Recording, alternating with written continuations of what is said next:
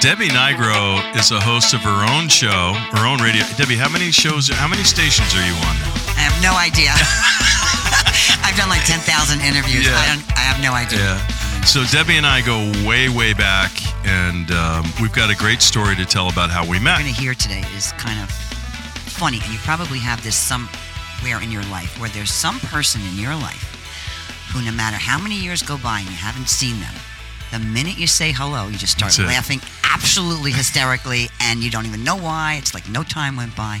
Wow, Charlie. You're one of those special people. Same. And the first time we ever met, you came into my office, and we looked at each other and started laughing. Well, let's review why. Can we review why? Yeah, go ahead. Okay, because this will be a good story. Good. Wait, I'm going to have a little more glass. Yeah. People are trying to get through life now and have less stress, right? Yeah. But it's always stressful. Life's always been stressful at different phases. 6 to 5 against. Yeah. So this particular time in my life, I was a single mom. Right. And I had a Isuzu Trooper with a cracked windshield. Right. And there was smoke coming out of the back of it. But I had an idea. That was like 30 years ago almost. No, I'm not even that old. So I had this idea. Yeah. My daughter was, I was a single mom, and life was, every day I was like, is nobody talking about what's going on here? This is sick.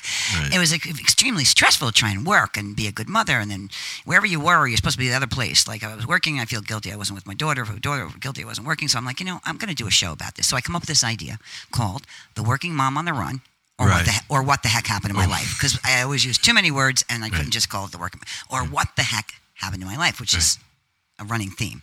Right, and you presented that to me. So you were the general manager of a radio station, right? Yeah, I come flying in with the smoke out of the Isuzu and the cracked windshield. Like, my hair must have been 6 feet high because I don't know what I'm so Italian. It was like high, and it was humid day.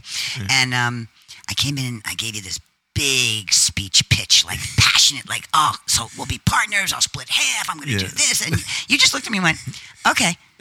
I was like, wow, he's on drugs. Yeah, that's what I said. I was like, this is great. I could tell that you were going to be great. I had no money. I know. I didn't even have enough money for the tape you needed to record the show on. You were using my tapes. Yeah, and the tape was the size, okay, just for those listening. It was massive. Yeah, it was the size of, well, I would say my backside, but now that's my backside. It had to be 18 inches around. Yeah, well, so compare it to something like a giant pizza tray almost. Yeah, that's a pizza tray of tape. And you said, go ahead, you can take some of that tape over there, which had other shows on it. It was like pre-used, right? But what happened was I got really motivated, and you were my first station. I'm going to go on the air. So I'm going to sell it locally, regionally, nationally, right? Ding dong. And I did. But that same piece of tape, I could never figure out how to buy more in the beginning. So I used to get off your show Saturday morning, 9 o'clock, 10 o'clock, and then drive that sucker in a car fast as I could to the second radio station, and the show was on at 11 o'clock, and I'd like throw it in like a frisbee, like I'll be back after breakfast, and that was my syndication start in the business. Kidding. Yeah, but I went to Avon. You gave me a chance to do that. Avon products. Yep. They were a big sponsor for you, weren't they? For a while. For a while. I wish. My gosh, it was unbelievable. I went to them, and this was my pitch. Ding dong. Nobody's home. Hello. You are great at that, I have to say. They hadn't done $1 investment in radio in the 107-year history of their company. Wow. And I literally made the deal. And you became friends with the CEO, didn't you? The chairman of the board used to call me in for he goes, get Debbie Nigro. Yeah. I got some situations here. Go see what she thinks. I mean, the story, it's worth a show in itself. But this is how I made the deal. And this is a good lesson for people listening about taking a risk, right? Go ahead. I always say risk it or regret it. Right. Let's go. And so I kept calling up back when people actually went to work in an office and had a voicemail, a human. And I was given, I went to see a woman named Marge Lavero. She was the head of entrepreneurship at Manhattanville College. And we sat down, and I said, oh, here's my idea. What do you think, Marge? And she goes, oh, you should maybe go to Avon. That's when I jumped up. I went, ding dong, nobody's home.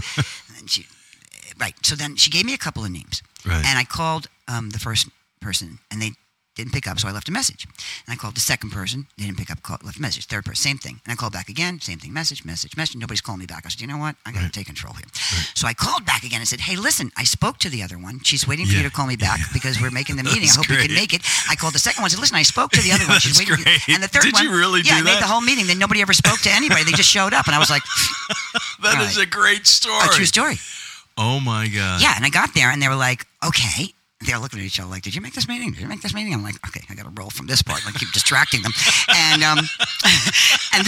so they said, you know, Debbie, we haven't ever spent $1 in radio. And they were about to make a $250,000 investment in somebody else who had done all these features, who they knew was famous, had a book. And I go, no, don't give him that. Just give me $5,000, and I'll go make it a national show. And they're like, well, either she's on crack or she might be right, and we'll try. So they gave me $5,000, and the woman who was in that position was only there for 2 weeks in the history of her whole job. She was taking a position. Yeah. So they said, okay. So she took a risk. Huge. She was thinking she was taking a risk. Huge. And then they said, they must have really liked me. Listen, they got a call. Would you like to be our keynote speaker? No, I'm not kidding you. I'm like, just getting going. I have no money. I got smoke coming out of my car, cracked windshield, and then they're going to give me $5,000 for like 5 years. I don't know. I said, don't worry about it. Don't worry. I always say, don't worry about it. You always say, no problem. Yeah. It's a freaking problem. Yeah, it's a problem. Yeah. And they said, we'd like you to be our keynote speaker at our big conference around the country. Wow, Dad. Yeah, and they were going to pay me $25,000 for that. And?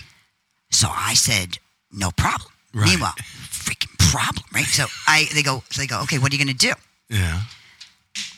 I said, no problem. I said, you know, I'm going to do a rap song. Now, people are looking at me. That rap didn't even barely exist, right? And here's I am, this white mother from Westchester, and I'm going to do a rap song.